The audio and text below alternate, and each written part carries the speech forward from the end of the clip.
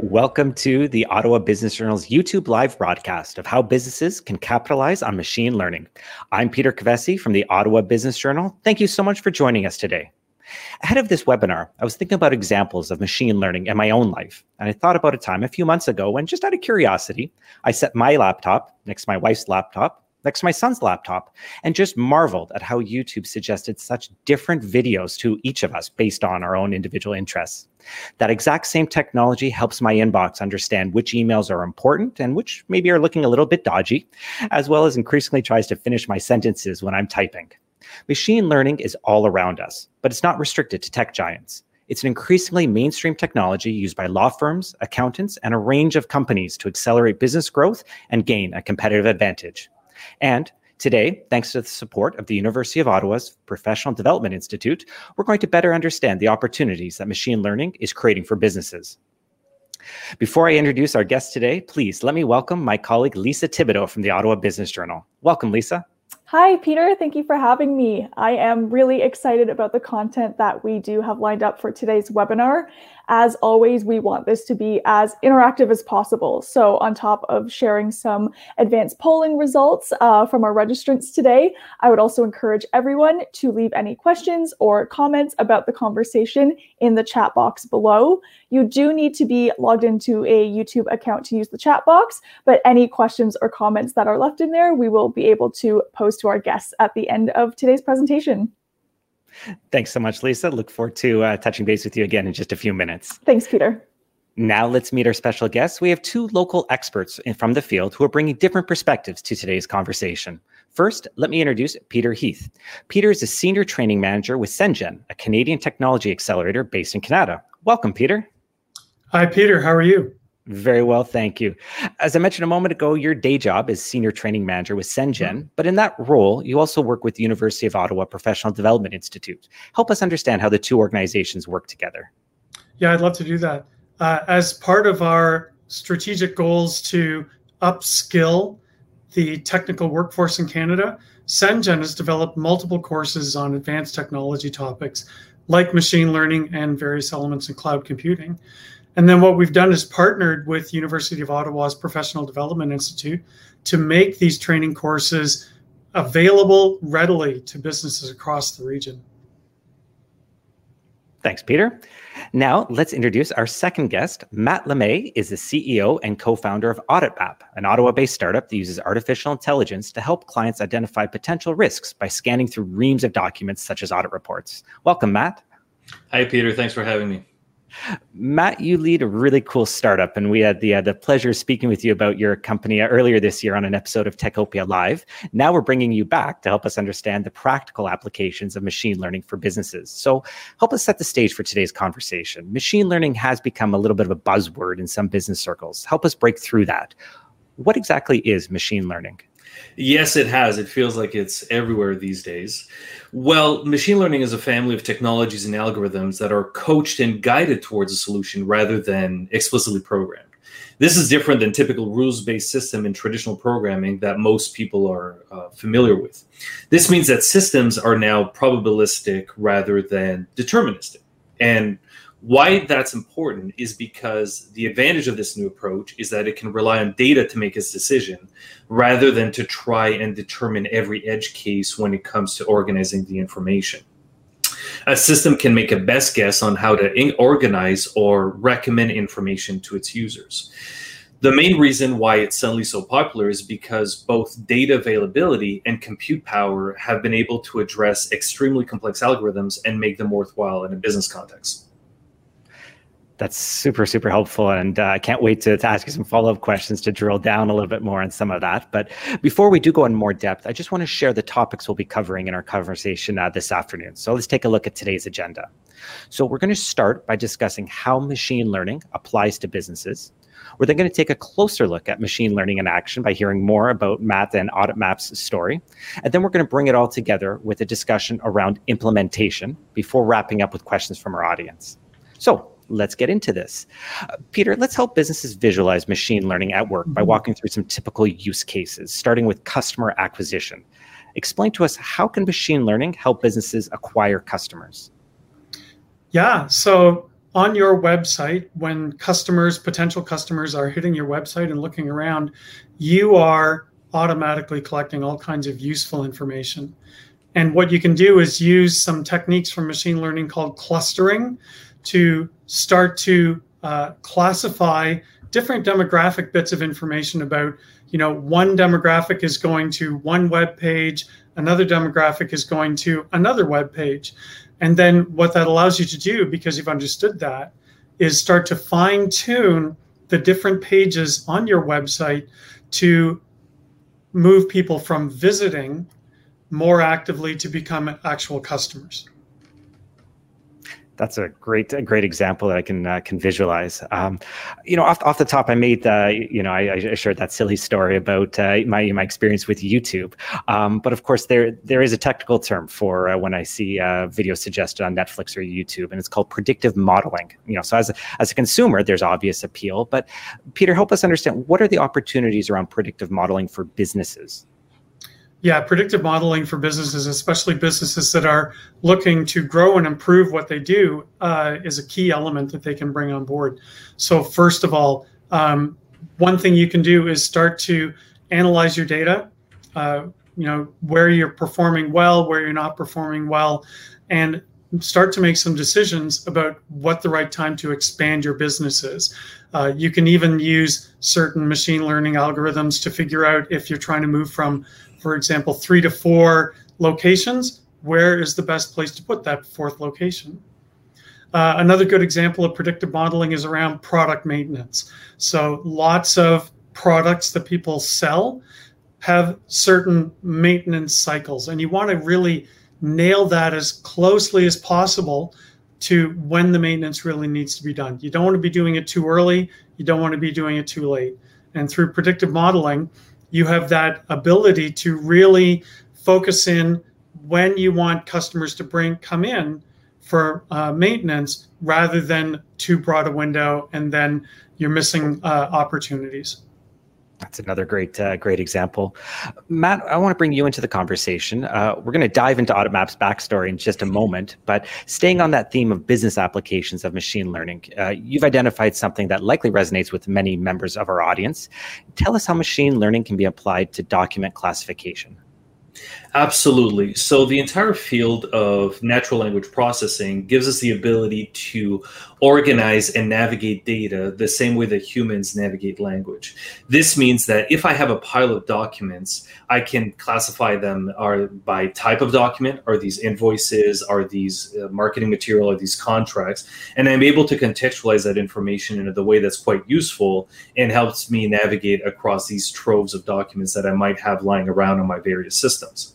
I can also identify within those documents, is there issues related to privacy? Is there something that's called personal identifiable information, like names, addresses, and credit card numbers, that would otherwise be at risk of leaking if I don't handle it in a very particular way, in a very safe way?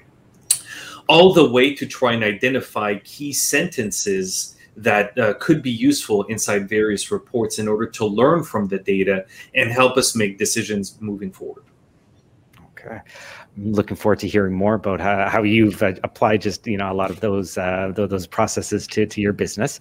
But before we do that, I'd like to bring my colleague from OBJ, Lisa, back into the conversation. Hi, Lisa. Hi, Peter. So we did some advanced polling of our audience before today's webinar. What was the first question that we asked? Well, with so many applications of machine learning, we were really interested to find out, where machine learning is most prevalent in our viewers' day-to-day lives. And, when we look at that question, there's so many results or so many different options, but the resounding answer that we heard is that the majority see it in the search engine results refining, which I know I certainly benefit from on a day-to-day process. So, Matt, I have a bit of a two-pronged question here for you, but is it surprising that most people use machine learning in that search engine results refining? And do you think maybe people are running into it more than they're even aware of? Yeah, so if you look at the entire recommendation system that comes from a search engine optimization, anywhere from being able to identify which user is actually making the request is part of a data profile that gets recorded over time. That means that if I'm searching for a particular set of topics, I can then identify what are the subtopics that are related to those. And it's quite powerful if the algorithm knows that me, Matt, I'm looking for document intelligence system. I'm looking for natural language processing. Whereas other people might want to look at different contexts and other interpretations of the acronym NLP, for instance. So it is something that people are aware of. And also what's very important is that it is an area of technology that people are expecting it to work well and expecting it to recognize its nuances and patterns on an individual basis.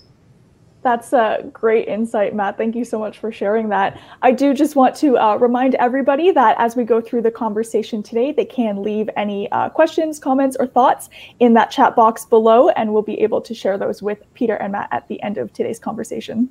Back to you, Peter. Thanks, Lisa. Matt, a moment ago, we were discussing some practical business applications of machine learning. AuditMap is using these tools to shake up internal auditing. You previously shared with me that your initial core technology, you described it as a magic highlighter. Give us a backstory. Tell us about how you came about to launching AuditMap. Absolutely. So we had a client with a very clear problem statement, and oftentimes it's difficult in the AI realm to identify such a clear opportunity. But we were lucky on the first day to have that opportunity. The client came to us and said, "My difficulties. I just spent the last month reading through 125 internal audit reports. I have forgotten 99% of what I missed. I don't know what's missing inside those documents, and I also can't make sense of technical risks. Can you help me identify sentences that are indicators of risk within those reports?" So our early prototypes were quite simple, were quite straightforward when it came to the identification of keywords and language patterns, and we've since evolved it into a very complex set of family of algorithms that can contextualize a sentence and identify, is this particular sentence an indicator of risk that the risk management team and the internal audit team should be made aware of?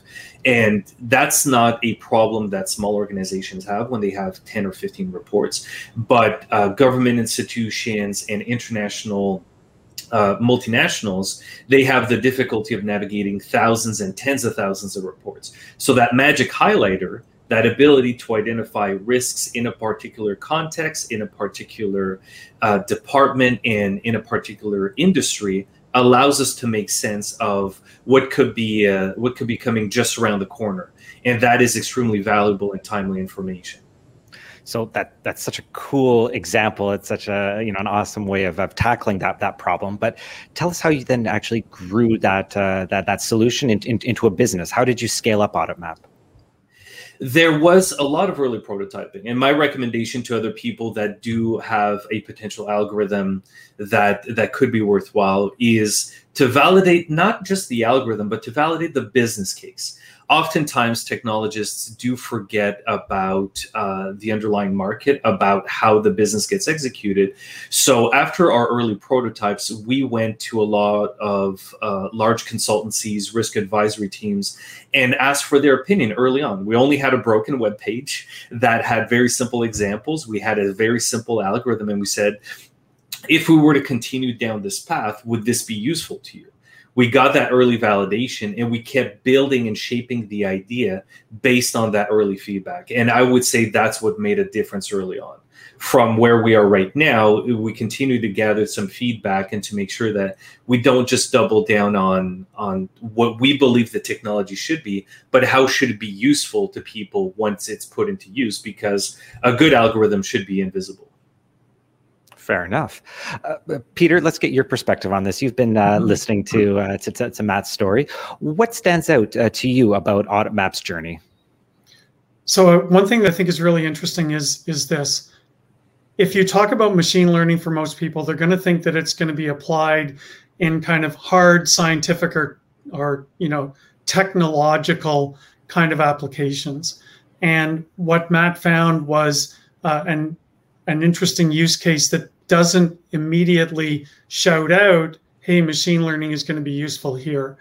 And I think the lesson that's helpful there is just to like expand your mind a little bit where machine learning might be useful. If you've got a lot of data and you're trying to do something with it, there's a good chance that machine learning would be a tool that you can leverage. It's great insight. I'd like to now bring my colleague Lisa back into the conversation. Hello again, Lisa. Hi, Peter. I'm loving this Tell us about conversation. our second poll question. Yeah. Absolutely. We've heard about some great use cases for machine learning technology today already, and that made us curious to know, where does our audience see machine learning fitting into their business? So we asked them, where would that have the greatest impact? And in the results, a huge number of people said that it would be in data classification and information extraction. Peter, I would love to hear your take on this. Why is that an area that works so well with machine learning? Yeah, so one of the things I said earlier is that we're constantly collecting all kinds of data from customers, internally. Data is everywhere. And one of the real challenges we now have is that we've got so much data, we don't even know what to do with it. And it's really hard to make sense out of the data. Matt said that his the thing that really helped him initially was a clear problem statement. When you're getting overwhelmed with data, it can be really hard to figure out even what the right questions to ask are. So there are some very helpful machine learning algorithms that can just, in a sense, turn this algorithm loose on this boatload of data and let it start classifying and clustering and making connections and associations. And you start to see that then the real hard questions that you want to ask of it, they will start to kind of rise up out of the data. And that may be something you wouldn't be able to do without good machine learning techniques. That's some great insight, Peter. I do see some questions coming in the chat, which is awesome. Just another reminder that if anybody does have questions for Peter and Matt, we'll be able to field those at the end of today's conversation. So please do drop those in the chat box below. Back to you, Peter. Thanks, Lisa. I want to shift the conversation now to how businesses can actually implement machine learning. But before we go too far on that, I want to address something first. Peter, how complex is this? How complicated is it to implement machine learning in a business? That's a great question. So I don't like the word complex. I will use two different words, though.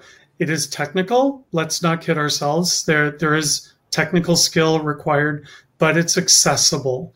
It's not the realm of PhDs, and it's not the realm of the academic world anymore.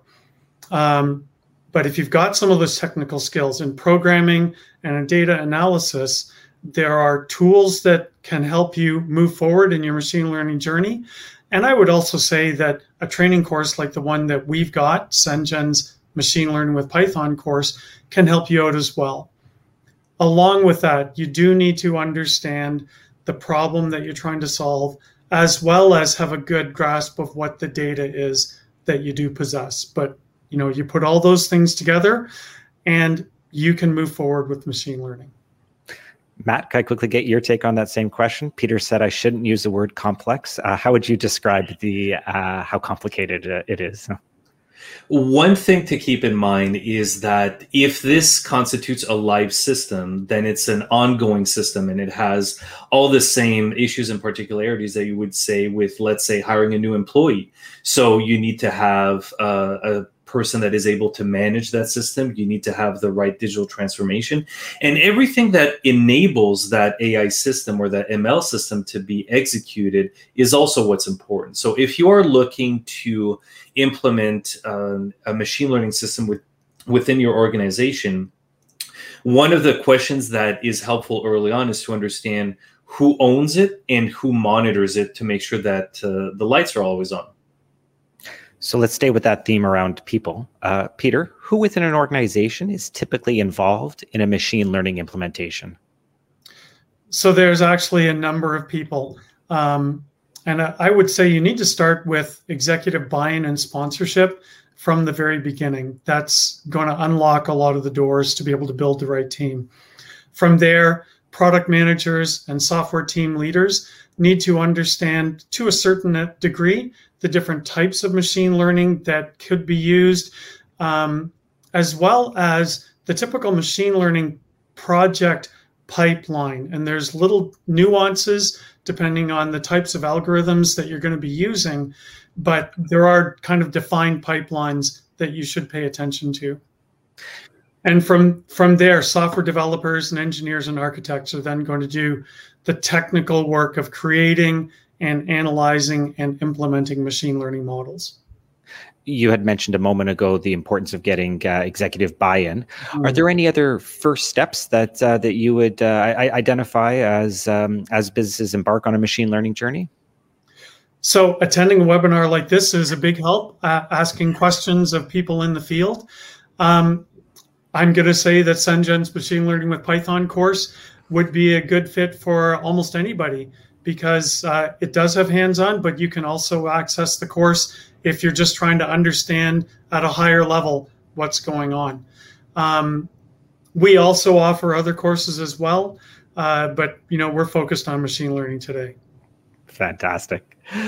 Lisa, let's bring you back into the conversation. You've been watching the YouTube live chat. What are some people asking about?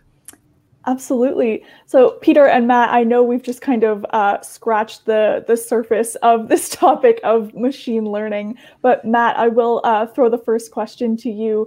Can we, flesh out a little bit the differences between AI more broadly, machine learning, and deep learning?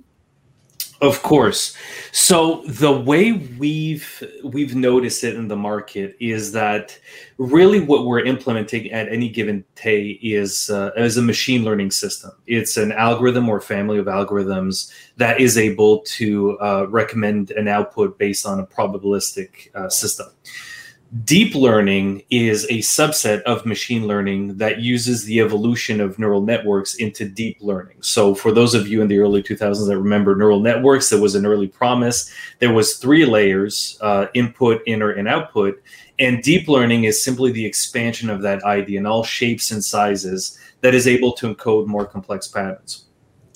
What we've seen being the use of AI in the business realm is not so much the technological concept as much as the promise of what a simpler, better tomorrow would look like. So it's used very much in a marketing standpoint, but it also represents the idea of wanting to adopt new technologies moving forward. That's not to be confused with artificial general intelligence, which is a topic of conversation, but broadly speaking, AI encompasses all of the ideals that are implemented in machine learning, and deep learning is a subset of machine learning. That's, like I said, I know we've just scratched the surface, but I think that was a really nice sort of way to wrap up each of those topics. Thank you, Matt. Peter, I have a question for you. It's a bit of something that came to mind myself during today's conversation. As a technology that is, created by people, of course, there's often a question of human biases. How is that something that we can overcome in machine learning? That is a really important question, and I like the way you framed it. That it's technologies that are created by people. So a couple of things come to mind. Number one is be aware of what kind of data you've got. What is it that you've collected in the data? Who collected the data, and what features or characteristics have you recorded there? So that's one area where some bias might start to creep in. Typically, though, the first step in any machine learning project is actually what we call cleaning the data.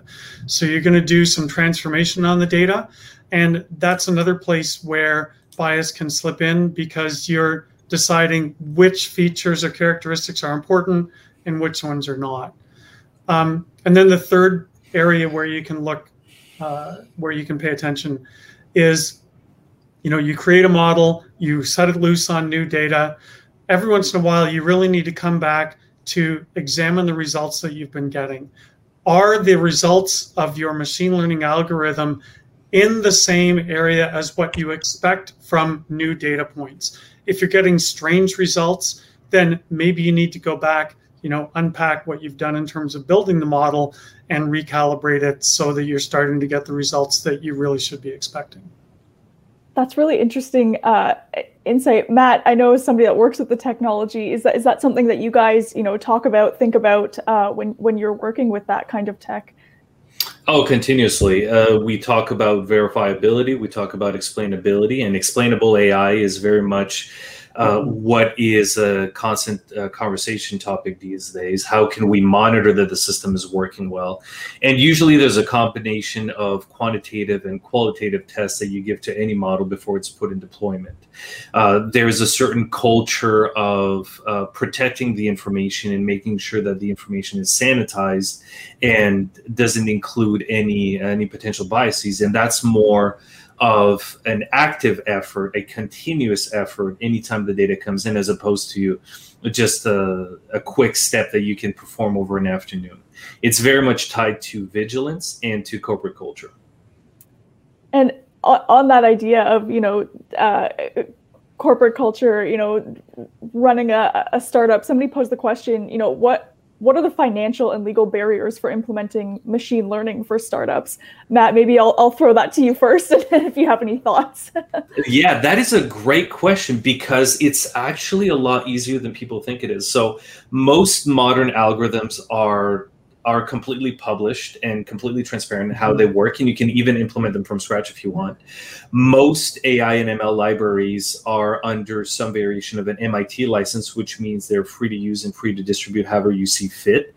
You can claim it as your own as you customize them. There's no major barrier to that whatsoever. Again, a bit different if you're using certain APIs. When it comes to the legal implication, I would say that where you have to be careful is, again, the business case that you're claiming to be able to solve.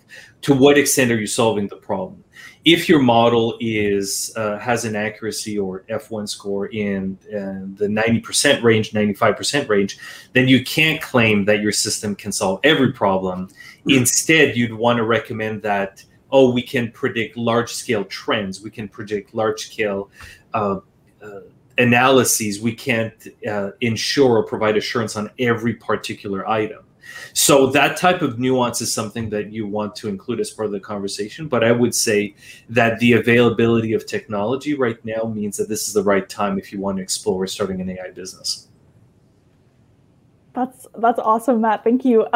Peter, I did just want to throw another question towards you. I know we talked a little bit, I heard people mention privacy, things like that in today's conversation. How can cyber attacks in the cloud systems for machine learning be prevented? Is there, some talk about privacy, about that sort of cybersecurity side of things? Privacy and cybersecurity need to always be on your mind, whether it's a machine learning driven application that you're working with or anything else. It is absolutely key right now.